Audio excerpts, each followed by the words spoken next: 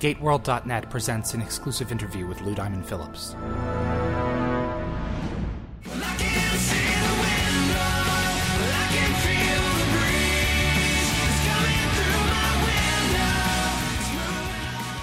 For GateWorld.net, I am Chad Colvin, and I'm on the phone this evening with a man who needs no introduction, but I'm going to give him one anyway. He's a director, a Independent Spirit Award winner, a Golden Globe nominee, a Tony Award nominee, one of Hollywood's more versatile actors, and he's a hell of a poker player. I personally feel honored to be talking to the one and only Lou Diamond Phillips. How are you? I'm good, Chad. How are you doing? Not too bad. Thank you for taking time out of your schedule to talk with us a little bit. No, not a problem. Not a problem at all. How have you been? What have you been up to? I've been good. Been busy. It's been a very, very busy year, and a lot of it has been taken up with Stargate Universe. Now, you're just a couple weeks away from the end of production on season 2, correct? Yeah, we're wrapping up, the second season, all 20 episodes and whatnot, and it's so funny, because we're so far ahead as far as filming goes as to what actually airs that you always have to take a beat and go, all right, what have people seen? What can I not spoil? What right. Where are we at as far as the dissemination of information in the real world? Yeah, no, absolutely. Are you ready for some time off and more time with your family? Oh, absolutely. I mean, fortunately for me, Yvonne and our daughter Indigo, get to come with me when we're filming here in Vancouver. I haven't seen the big girls in a little while, so that's always a little disconcerting. But they've got very busy lives. They're teenagers now, and with their after-school sports, and they're very, very busy social lives. I don't think they miss Dad too much. You were acting for years prior to it. But your first big breakout role was as rocker Richie Valens in the '87 film La Bamba. Absolutely. That thrust you into kind of like the limelight and international stardom. What was that like for you? How did you transition from, the smaller roles that you had prior to something that was that big culturally? Well, I mean, what was odd is that even, when we were filming it wasn't as if anyone knew it was going to be this huge hit, Right. I was cast out of Dallas, Texas. I'd been working in the film industry there for about 4 years after having graduated from the University of Texas at Arlington. So when I went on that audition, first of all, I was amazed that they were even casting it in Texas. I had no idea that it was this Hollywood film.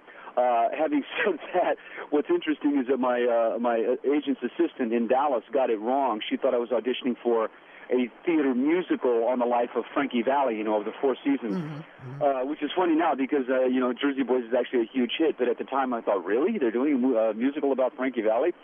So, I mean, for me, this was lightning in a bottle. They cast me, for the film out of Dallas. The only real names that were in the movie at that time, Esai Morales had done Bad Boys with Sean Penn. Joe Pantoliano was just coming off of Risky Business as Guido the Killer Pimp. And Elizabeth Pena was coming off of Down and Out in Beverly Hills, so there weren't any big names, So it was this little heartfelt film, that was a negative pickup for Columbia Studios, and it's not as if we knew that we were making this monster hit, So I literally got to make the film. And then had to wait a year before it actually came out. So, I got a little more acclimated to Hollywood and also, to being unemployed because I didn't get any, I didn't get any gigs for like 6-8 months after we were, finished filming because, here I was, this unknown, playing an obscure, Mexican-American rock and roll star, in a tiny little film. I mean, we made that movie for like $6 million. So it was not destined to be this huge hit. And so when it did, it literally boggled all of our minds. I mean, it just blew us away because it just was such a well-made, heartfelt movie that that speaks to people even today. So in many ways, it was my Cinderella story, and very proud of it. I'll completely admit. I mean, I DJ on the side also, and I still at least once a year I'll go back and watch it again.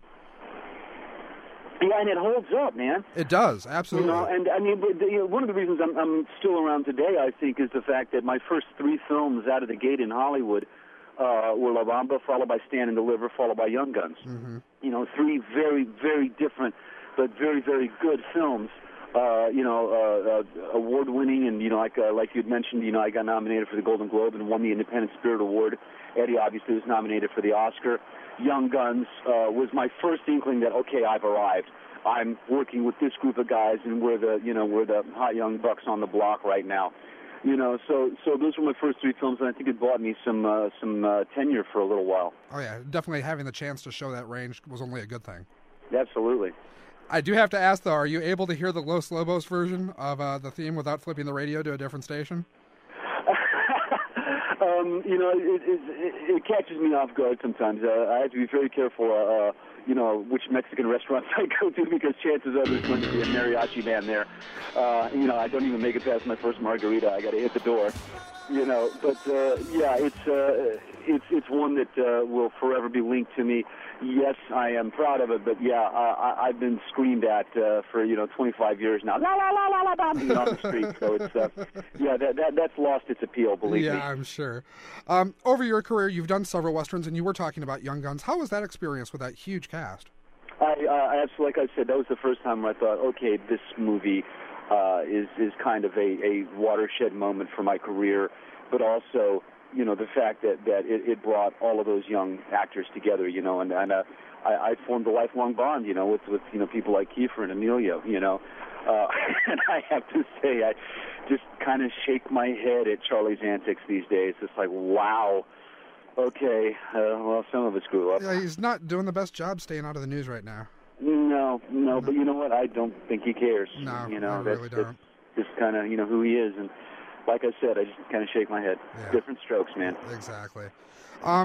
You were nominated for a Tony for your work as the King in The King and I, yeah. and you've done a lot of other stage stuff besides that. Do you have a preference between the stage or the screen? No, definitely not. My preference is to be employed as an actor. I've been very, very fortunate, and the fact that I cut my teeth in the theater, and not only in college theater, but in professional theater in the Dallas-Fort Worth area, but also like this group called the Zero Hour that was this sort of sketch comedy group that I was with. We did this raunchy, crazy comedy at midnight, in punk clubs in the early 80s. And that same group ended up forming what was called the Front Room Company at Stage West in Fort Worth. And we ended up doing the classics. So, I was doing all kinds of different things, early on in my career, including industrials, including a little guest spots on, like the Dallas series and stuff like that. Mm-hmm. So, from a very, very early point in my career, I was used to doing everything, okay, what is it? A mime audition? Okay, fine, I'll go. So I developed such a love, for the craft in general, just the love of acting. And that even extends to my writing and my directing as well, I think it all falls under the umbrella of storyteller or communicator, and so that's kind of how I see myself, and I have certainly different reasons to love each branch, and it gratifies me in different ways. And so, I just feel fortunate that I can, kind of seamlessly go from one to the other. Right. You were talking about the need to work, but you're actually, I would say you're at a point in your career where you don't have to accept every role that comes your way. What criteria do you use when you choose a project that you do take? For instance, I just turned down a guest spot on a very, very popular show, but it's something that I had done. And yes, I will play cops, and yes, I will, play military guys, and there are certain kind of roles that are going to be kind of standard for me, but I always look for something different in them.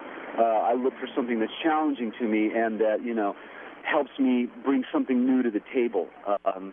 And the other thing is, it's who I'm working with. Literally, a lot of the projects that I've taken lately, or the guest, star spots that I've done on television, have been about who I work with. I did, that small role in Che simply to work with Steven Soderbergh and Benicio del Toro. Mm-hmm. Even Stargate Universe. What really, really caught my attention was the fact that Robert Carlyle was attached when they came to me. I thought, all right, this is certainly raising the bar acting-wise on this show, if that's the kind of actor that they're looking to get. So there are times when a project will come to me, and I will say yes to it sight unseen simply because of who else is involved. Right. And, you know, I've gotten to the point where I feel like, you know, I'm fairly secure in my career, and I can, you know, take some chances and do some things that are just, I think, artistically gratifying, you know, to be able to work with like a Mariska Hargitay, you know, and pop onto a show like that. You know, it's just fun. So, I mean, there's certain things that, like I said, I would say yes to sight unseen. Other things I have to take a look at and go, you know, is this something that not only is going to be challenging and fun for me, but, you know, fun for you know, anybody who might follow me, you know. If they go, oh, hey, Lou's done this, then, you know, I've never been a one-trick pony, and I don't want to start now. Right. Prior to accepting the role on SGU, had you had a chance to actually catch any of SG-1 or Atlantis beforehand? I mean, were you familiar with the franchise? I was familiar with them, but I wasn't a follower, as it were. And I think that worked to my benefit in some ways as far as Stargate Universe is concerned, because it's a very, very different show. It's, you know, certainly we owe a great debt of gratitude to the shows that came before, you know, and especially, you know, having worked with, you know, RDA in the first season, and I think it's no secret that David Hewitt and Robert Picardo come in and do a guest spot this season. I got a chance to work with them. You know, it's great to feel like you're part of a legacy. You know, that it's a frat, you know, in some respects, and that you know, we're proudly carrying on the torch, you know, and taking it into different territory and doing different things with it. I have to be honest, I was a huge fan of the film. I did The Triangle with Dean Devlin, who's a good friend. I mean, Dean and I started acting together, 25 years ago in Hollywood before he became this superstar producer. Right. But yeah, I did that miniseries with him, and was very, very impressed with his writing and the level of production on the Stargate film. You know, having said that, what Brad Wright and Robert Cooper have done to turn it into such a long-lived series is amazing, you know? Tell us a little bit about your personal casting process for SGU and the journey to becoming Colonel Telford. Well, it's interesting because they came to me kind of late in the game, and it was literally a phone call. You know, it was like, okay, it was an offer. Are you interested in this? I read, you know, the first 3, I think, episodes, air part 1 and 2, and then the follow-up to that. And, you know, I mean, Telford was not very present, you know, right, in that script. And I literally had to get on the phone, you know, with Rob and Brad and go, where's this guy going? Is there a reason for me to be there? You know, why should I, you know, jump on board? And like I said, I mean, I was pre what's the word I'm looking for? Predisposed. Thank you. Yeah, I can speak English, and I had a minor in English from anyway. But yeah, I was predisposed because of Robert Carlyle, and you know, I mean, the writing of the script was fantastic. But once again, you know, there wasn't much for me to do, and so I was, you know, wanting to hear from them that, you know, that Telford would become a player, that there would be interesting things for me to do, you know, down the road, and they assured me, you know, that there would be, and you know, so I took a leap of faith. And having said that, yes, there have been a few episodes that, you know, I think have just been really incredibly entertaining. And that, you know, they've been an absolute challenge for me, you know, to do. I think at this point in time, yeah, we've either beaten me up or killed me or stranded me. You know, I'm the whipping boy of SGU. The track record's not real good. You know, because I can take a punch, man.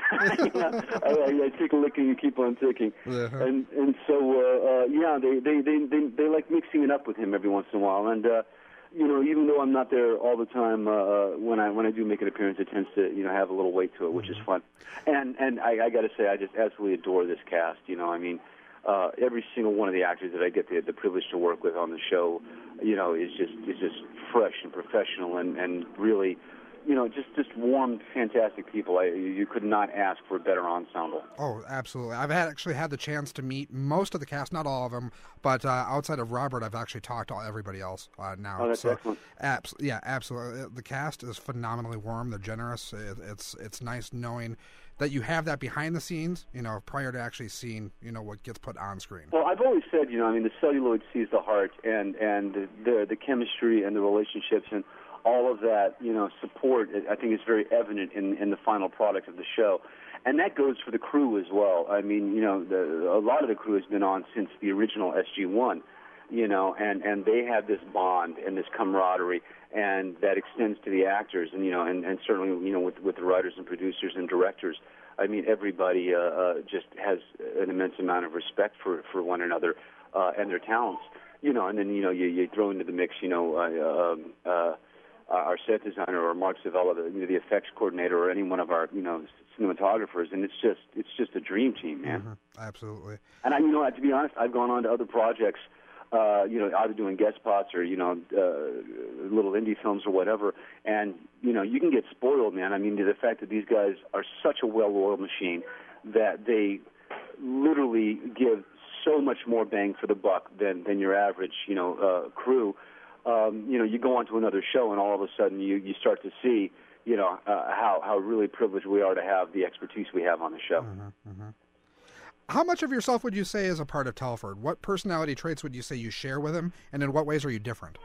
That's a good question, especially since most people thought he was a real prick for the first. We'll get to that. Believe me.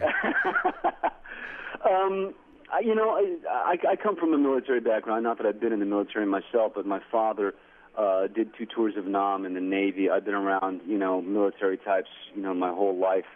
And there's a certain amount of duty and I think honor that go along with living that life. With committing yourself to sublimating yourself really to a greater cause.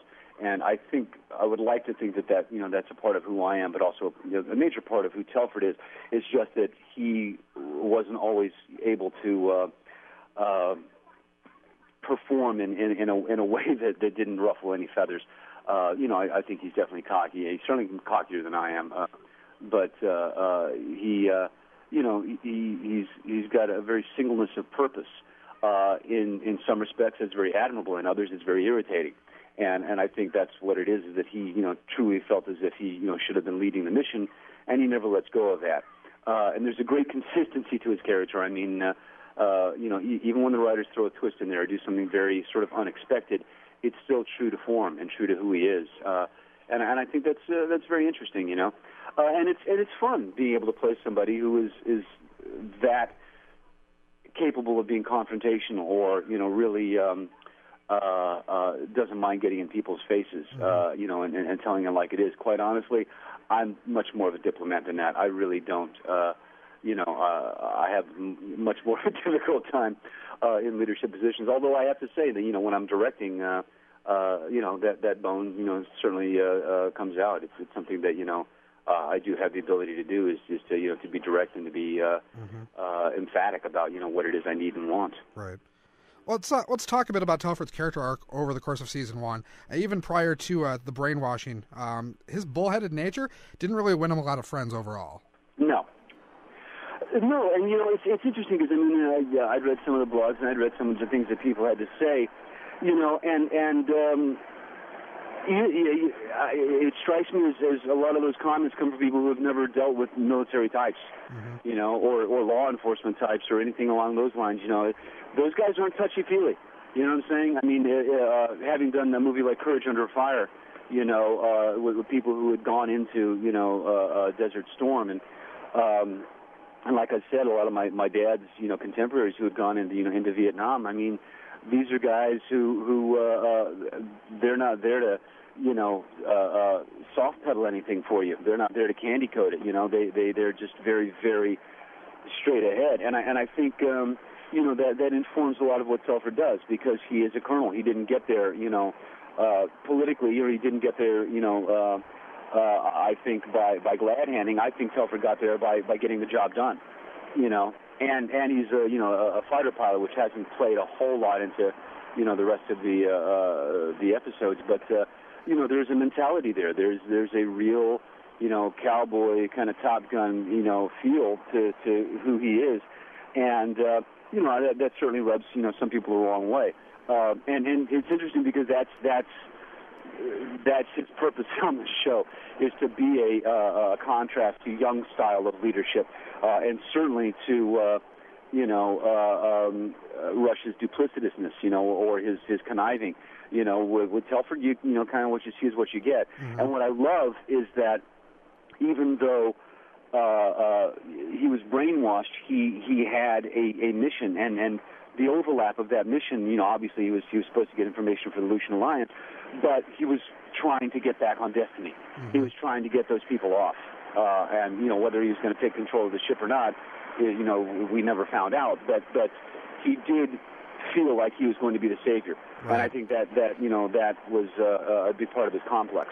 And so do you think that maybe some of the animosity between Telford and Young came from David feeling like Everett really did essentially steal this coveted command from him? That the command of the Destiny should have been his, and now he's both jealous of Young's position and of the belief he'd have done a far better job. Oh, absolutely. I think you're 100% right about, both of those things. I think that, yes, he feels like he could have done a better job. I don't think he feels like Young stole it. I think it was one of those really, unfortunate twists of fate where circumstance, got in the way, and kept him from taking his rightful, place as leader. And so I think that played into it as well, a certain amount of jealousies. What's fairly cool about their relationship is that once the brainwashing is done, you suddenly see this mutual respect. Some of the competition and some of the agenda gets taken out of the way, mm-hmm. and you realize that these guys were once friends, that they obviously went through the academy together, that they've spent a lot of time on tours of duty. That's my daughter wants to get involved in the in the interview. She's saying hi and squeezing an octopus. Hi. Not a real octopus, but yeah. And now it needs to interrupt mommy in what she's doing too. She's rather persistent, this little one, kind of like Telford. That happens. Telford and Greer weren't exactly best buds initially either. Yeah, it's interesting. I wish, once again, it's funny because it's like, okay, what have we not, revealed to the audience, and what have we filmed? I mean, just the very fact that you and I are speaking, and that I'm, finishing up the season lets people know that Telford is not dead. Exactly. Of course, the last time we saw him, he was with those aliens on the on that seed ship. Mm-hmm. How he gets back, why he gets back, in what form he comes back. All of this is still yet to be seen. So I will say that it's very exciting and it's very fun, right. And I think people will be highly gratified. When Telford makes his inevitable return. Oh yeah. I've said it before. I mean, he's like Stargate Universe herpes. He can lie dormant for a long time, but he will flare up and irritate you and complicate your life. Excellent. That's the best analogy I've ever heard.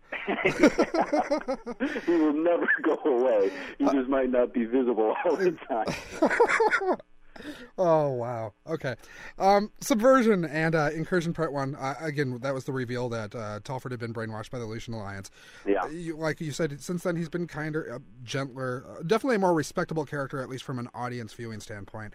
What's more fun for you, playing him as the guy who everyone hates, someone who's even willing to, cross personal lines, like purposely striking up a relationship with Young's wife? Yeah. Or to play him a bit lighter and personable as a man who knows he needs to make amends on several aspects in his life and, the issues that he's caused? Well, I mean, what's wonderful is that every one of those approaches is valid, whether or not he's being a jerk or whether or not he's reacting to the guilt and the history that he now has to be accountable for.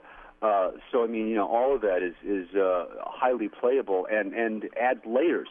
And what I really love about this ongoing process, I mean, first of all, it's like one long movie, because it's not so episodic that what happens in each episode has not had precedence or doesn't build upon things that we know from before. And that's what's really cool about, playing a character like Telford and having it, evolve. And, who's to say that that's not in his, in his character in the future? I mean, he's still an ambitious guy. And so, every new script that comes along, and I see a little touch here, a little touch there, I'm informed by the history that has already been committed to film, and the potential of what could be in the future, which is always very, very interesting. Mm-hmm. So it's it's a bit like life. You never know what's coming down the road, and you don't always know how you're gonna react to it, right? Or comport yourself for that matter. Mm-hmm. This season, in the episode Awakenings, Telford ends the episode essentially MIA, as he's now stranded on that ancient cedar ship, populated by a new race of aliens with unknown agendas, without giving anything specific, spoiler-wise, away for the year, because obviously there's a lot that hasn't aired yet. From a character standpoint, would it be fair to say that this experience and what he's doing now is going to change him a little bit, that the separation, not just from Earth and from Destiny, but from humankind in general, that it might affect him a little bit when we do inevitably see him again? I think that it galvanizes who he is as a soldier, and that's one thing that we see a lot. I mean, we were talking about the Greer character, and their history has never, been revisited, which is a shame. Not heavily. That there's certainly relationships to look forward to, I think, as the show continues. And should we be so blessed as to have a season 3, and should I be so blessed as to still be around for it? But there are different dynamics there. I mean, that obviously the dynamic between Young and Rush and Telford is one that I think moves a lot of storylines. But there are the relationships with Greer and with Camille Ray and some of the other people on the ship that Telford doesn't have as much traffic with. David Blue and I have hit it off very, very well, and always bemoan the fact that he since the the original couple of shows hasn't had a lot to do with each other. Mm-hmm. So it's very interesting. But as far as what's going on with Telford right now and the aliens, like I said, I think it will only strengthen his resolve. And every once in a while we see how intrepid and brave the soldiers really are, and that includes Young and Greer and Brian Jacob Smith's character Scott. Mm-hmm. These guys are willing to sacrifice themselves and put themselves in harm's way for the benefit of everyone else. And I think this was ultimately, at least up to this point, Telford's moment to step forward and go, no, I'm still a team player, or let me prove to you that I am a team player, and do something to try and save these people. But once again, it's in keeping with his agenda from the beginning, and that is to be the hero, and that is to save these people and to get them home to Earth. That is his ultimate mission. If he accrues some glory along the way, I'm sure he wouldn't mind that.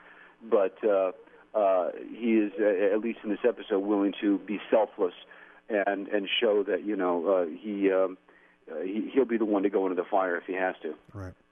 Having shot all but a fraction of it now, how would you say that Season 2 is superior to Season 1? Well, I think it's like, any relationship that deepens, with time and with the fact that people get more familiar with what they're watching. I mean, it's interesting. I've read a couple of things that Brad has said. The writers are not immune to what the fan base, is calling for. I know that there is a lot more action, in the second season that I think they've made a definite attempt to bring a little more humor, and not just through David Blue's character, but through some of the other people. We've all managed to, I think, grow within our respective characters and show different sides of them. And a sense of humor, I think, is necessary for survival over the long run, mm-hmm. For any of these people. So I think we're seeing a little bit more of that, and I think that some of the big questions and some of the ideas that they bring up in conjunction with the fact that they've underlined a lot of the sci-fi aspects of it and the adventure aspects of it, have just allowed the series to grow. And I think we're seeing that in fan response and certainly in a lot of the responses I've heard of mm-hmm. from people who are watching the show. Right. Elena, Brian, David, and Elise, they've all kind of been hitting the convention circuit semi-regularly now. I know Jamil's planning on doing one or two next year. Have you given any thought to stepping out into that? You know, I went to one in Bournemouth, England, which was very, very polite sci-fi fans, I must say, but then again, they are English. I would be interested, you know, in going to a few. I mean, since I'm not a regular, I mean, still I'm technically, you know, a guest star on the show. I don't believe I've gotten as many invitations as others, but you know, it's certainly something that I would be interested in doing, and meeting fans and you know, shaking hands and getting to know people who are watching the show or my work in general has always been something very important to me, and that's, you know, it's one of the reasons why I love doing theater, and I go back to it still because it is such a personal you know, expression, not just in the performance and in the sharing of the performance, but, you know, in the moments afterwards, you know, to where people can literally come up and go, thank you, I enjoyed that, you know, and you can shake a hand, and I can say, hey, thanks for the support. You know, I think that's something that I've never wanted to lose touch with, you know, throughout my career. I've never wanted to feel like I was existing within a bubble. Right. You're a poker aficionado, having played since college, I believe, and you're a gifted player to top it off. What's the draw of the game for you? What's its appeal? I'm asking because I love blackjack. I think I'm pretty good at it myself, but I cannot play poker to save my life. Well, it's interesting. I mean, I think as far as poker is concerned, one of the things that I happen to love about it, I mean, yes, there is a luck plays a part, you know, in the turn of the cards, and there's always that, you know, that fate, you know, that you know, gives you a rush because you don't know what's going to happen. You know what I mean? But there is a part to Texas Hold'em that, you know, is strategy and is perception. You know, I mean, knowing your outs. What are the possibilities that this is the best hand? What are the possibilities that someone else has got a better hand? Are they on a draw? And it's, you know, and it's not just knowing the cards. It's knowing how a player bets, what their strategy might be, what kind of player are they? Are they aggressive? Are they you know, weak? Are they you know, sneaky? You know, all of this, you know, plays into it. And in some respects, you know, I mean, as an actor, it's a wonderful way to try and quickly gauge, you know, a person's character, you know, and figure out who you can play and how you can play them, you know, and then beyond that is like, okay, you know, is it the best hand, and how willing am I to, you know, either place money on that or bluff at it, you know what I mean? So I mean, for me, it's a constant strategy, and it's not just about the luck, and it's not just about playing the best cards. It's about playing, you know, the best.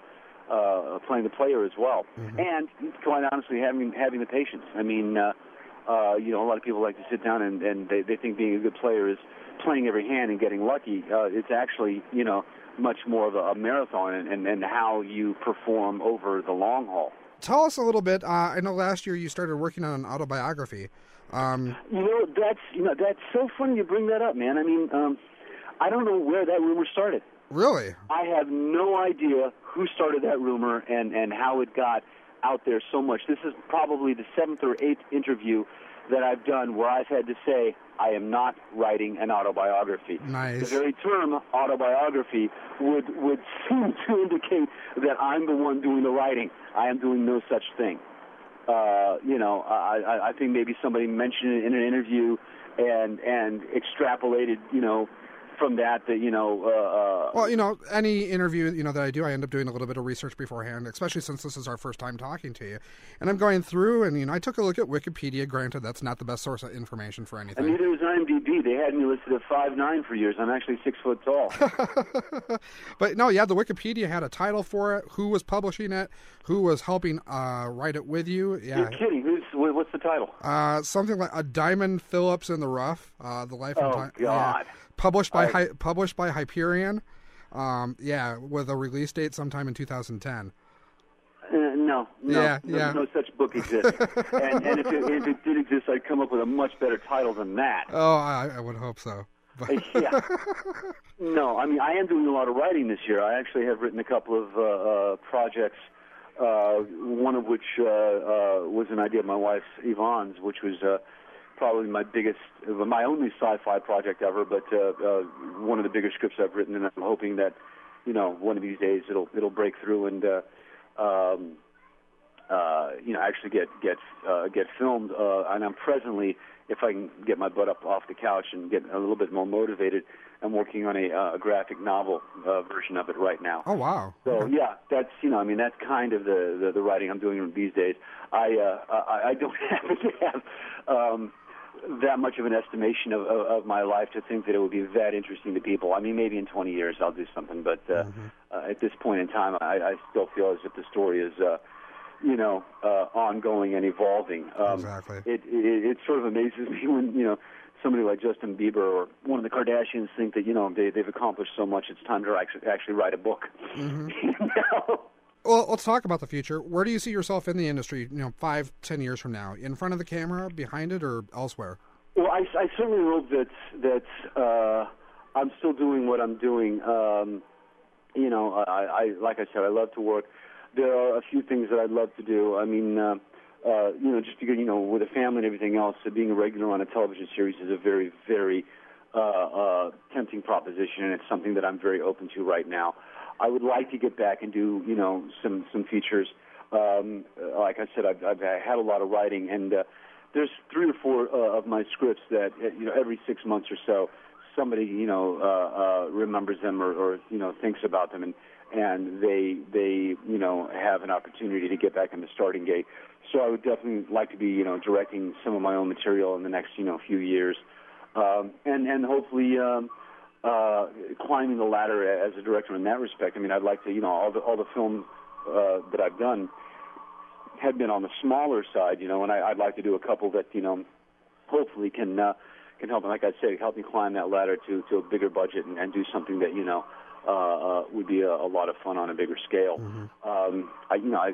Going back to Broadway is not out of the question. Something that I loved, and I was nominated for the Tony but didn't win, and I would like to get back there and maybe get that. Yeah. So I mean, there's still some big dreams out there, and a lot of stuff to do. I mean, what's funny is that there have been a couple of film festivals that have already given me lifetime achievement awards, and I'm like, wow, man, I'm not even halfway done. There's a lot that I still want to do. So like I said, it's like writing the autobiography. It's like this is not the time to look back for me. It's the time to look forward. Any upcoming projects that you have on the horizon, things that are in the can that just haven't gotten out yet? Yeah, I did this wonderful little indie film that actually Michael Blundell and a bunch of the crew from Stargate worked on here in Vancouver, called Transparency, and it's just this tough, gritty little independent film that was very, very well received at the Dallas International Film Festival, and at the Rats, what's the name of it again? A film festival in Germany, most recently, and Deborah Kara Unger is in it with me, as well as Estella Warren. And it's, I'm actually very, very proud of the work. It's tough and unexpected and outside the box, and that's called Transparency. And so hopefully we'll be seeing that sometime. And then I also I filmed a pilot, so we'll see where that goes. I mean, there's always hope, and you always cross your fingers. And the interesting thing is that it might work in concert with Stargate Universe, where I wouldn't have to leave the show. Oh, wow! I could still do both, which would be, I think, a real boon. Ideally, it would be the best of both worlds. Yeah, absolutely, man. I'm not afraid of hard work, and I'm certainly not afraid of travel. So. If I could maintain a presence on Stargate Universe, I'd be thrilled. Before I let you go, any message that you'd like to give fans, not just necessarily of Stargate and of Universe, but of your career in general and everything? Yeah, I've said it. Every time I get a chance, to address fans. I mean, no matter what arena it is, television, film, or theater or whatever. I'm just grateful. I'm just grateful to be doing what I'm doing. And that I've had a great amount of support for a very, very long time. I mean, it's sort of bizarre to realize that you're this film veteran now. And I mean, what, over 80 films and God knows how many television shows and whatnot. But the fact that I keep getting asked to the dance and that that people keep showing up to watch me do it is it's highly gratifying, and I never take it for granted. I never take it for granted at all. There's a lot of people who aren't doing it, and I've been fortunate.